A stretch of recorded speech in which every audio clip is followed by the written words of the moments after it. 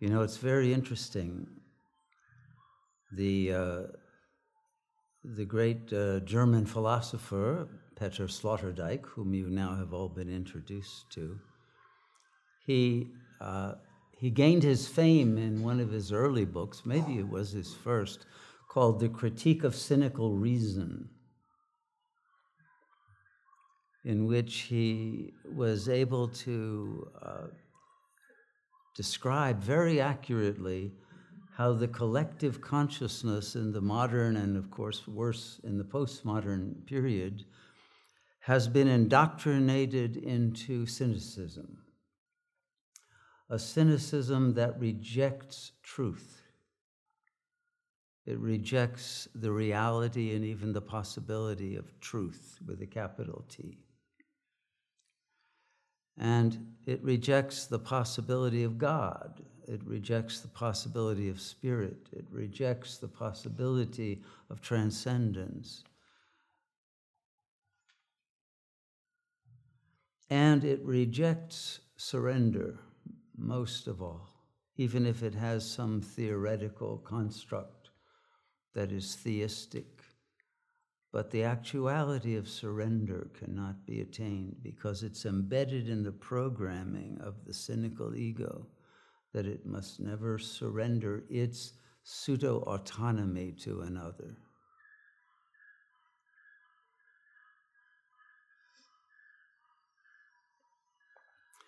This is what in the modern period is idealized as individualism.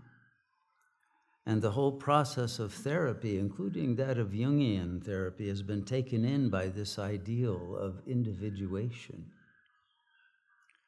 When the whole problem is that the individual ego, which is a completely fabricated delusion in the first place and is pinned to an identification with a mortal body and a very limited capacity for autonomy and independence,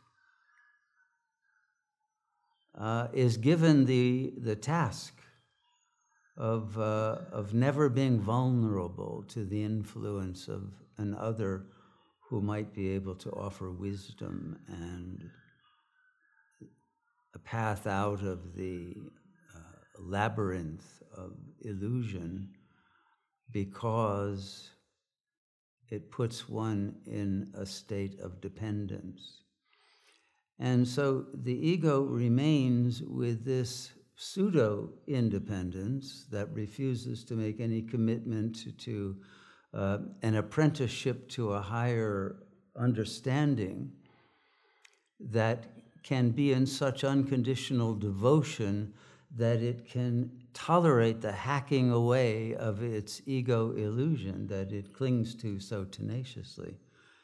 And because it refuses to bear any pain caused by another, it will not undergo the surgery that is required for the egoectomy that must be gained in order to create the space for the grace of God to enter into the consciousness. And then, you know, in Sloterdijk's magnum opus, which is a trilogy of 3 gigantic books that are interestingly titled Bubbles, Globes, and Foam is the last one. And he very interestingly analyzes the history of the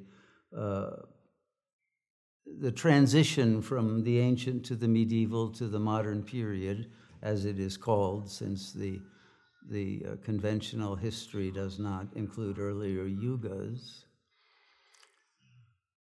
And he postulates that in the ancient world, we lived within a single global consciousness, because everyone recognized the reality of that we were created by the mind of God and still and always within the mind of God. That is the ultimate globe or hypersphere in which our existence manifests. But then in the middle period, especially, it happened collectively in the West during that period that is known now as the Renaissance, but with the birth of science via Galileo, Copernicus, and that group, and the burning at the stake of Giordano Bruno, on the other hand, that created the path of objective scientism as the progressive form of humanistic development. And in this situation, the individual became the empirical judge of the criteria of truth. And so the world broke up into bubbles. But those bubbles depended on objective confirmation of whatever realities one considered to be valid. And that objective field of agreement, collective agreement, became a bubble. It's no longer within the field of cosmic reality, which is now an open-ended, infinite space that's uncontained by the presence of God or goodness or providence, and we are ruled by chance in this doctrine. And then the bubble, which of course depends upon collective agreement and of a necessity of a meeting of the minds, soon became impossible because of the various different systems of belief that began to unfold as science itself broke up into differential disciplines that no longer communicated fully with each other, as now we see that biology doesn't really communicate with quantum physics, nor with chemistry, and certainly none of them with psychology, nor psychology with theology.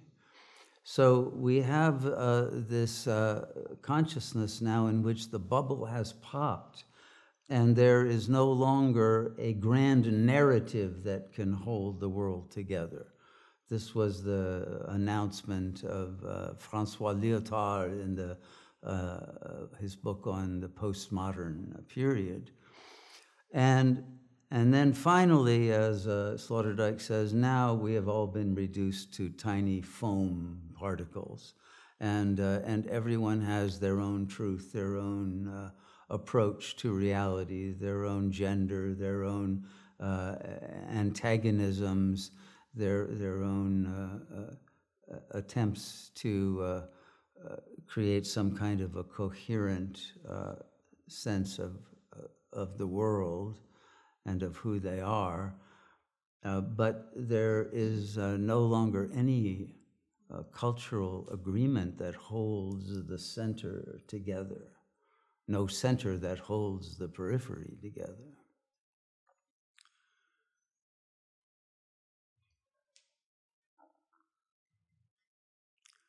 But it's very interesting that it's in this period in which the collapse of consciousness into not only external fragmentation, but an internal foam within the ego itself, which has broken up into conflicting drives and attitudes and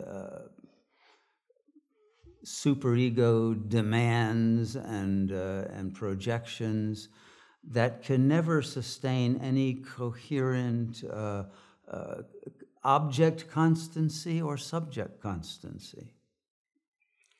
And so there is always an internal vibratory oscillation, a struggle that is going on, because the subconscious no longer communicates with the conscious, and the conscious no longer has a clue about accessing the superconscious. and the capacity of the mind to comprehend and therefore be in equanimity and stability and with an appreciation of the developmental thrust that is occurring both within and without at a level that is beyond the autonomous desire or capacity to grasp of the ego mind, leaves it out of sync with the real. And so its imaginary constructs can no longer cover over what is accelerating and morphing too quickly to be able to veil in its monstrous and groundless revelation of the unthinkable, the horrific, the too awful to think could ever have happened. And the mode of unfoldment within the sphere of disinformation of the media and the appropriate cynicism even of all of the alternative voices that create simply a chaos of different paranoid conspiracy theories, but offer nothing for the consciousness to be able to make use of in order to function with absolute karmic accuracy. It's this situation in which, in the total darkening of consciousness, the grace of God is simultaneously being revealed.